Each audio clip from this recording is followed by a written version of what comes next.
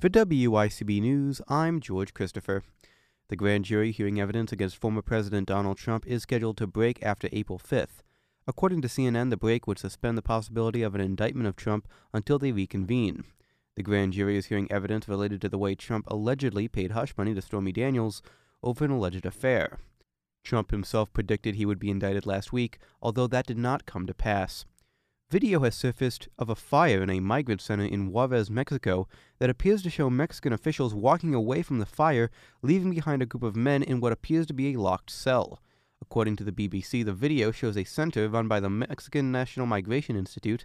The fire, which is seen in the video, killed 38 migrants. The video backs up the account of one migrant who said the officials had left her husband behind in the fire. Pope Francis has been hospitalized with a respiratory infection. According to the Washington Post, the Vatican confirmed the Pope did not have COVID and planned to be in the hospital for a few days. The 86-year-old Pope had given his weekly address at St. Peter's Square earlier in the day. A court ruling has declared New York State can permit recreational marijuana dispensaries in central New York, the Mid-Hudson Valley region, and Brooklyn, while restricting them in the Finger Lakes region.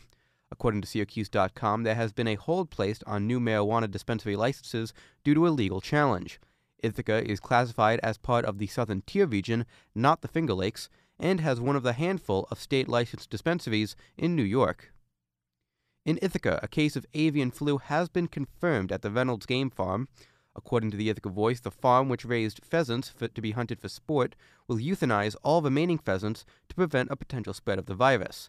The State Department of Environmental Conservation reported that 500 birds had already died before euthanasia began.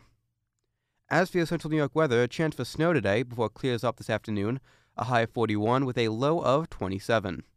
For more local news and community stories, tune into Ithaca Now this Sunday night at 7 and hear more on wicb.org/news. On Ithaca's South Hill for WICB News, I'm George Christopher.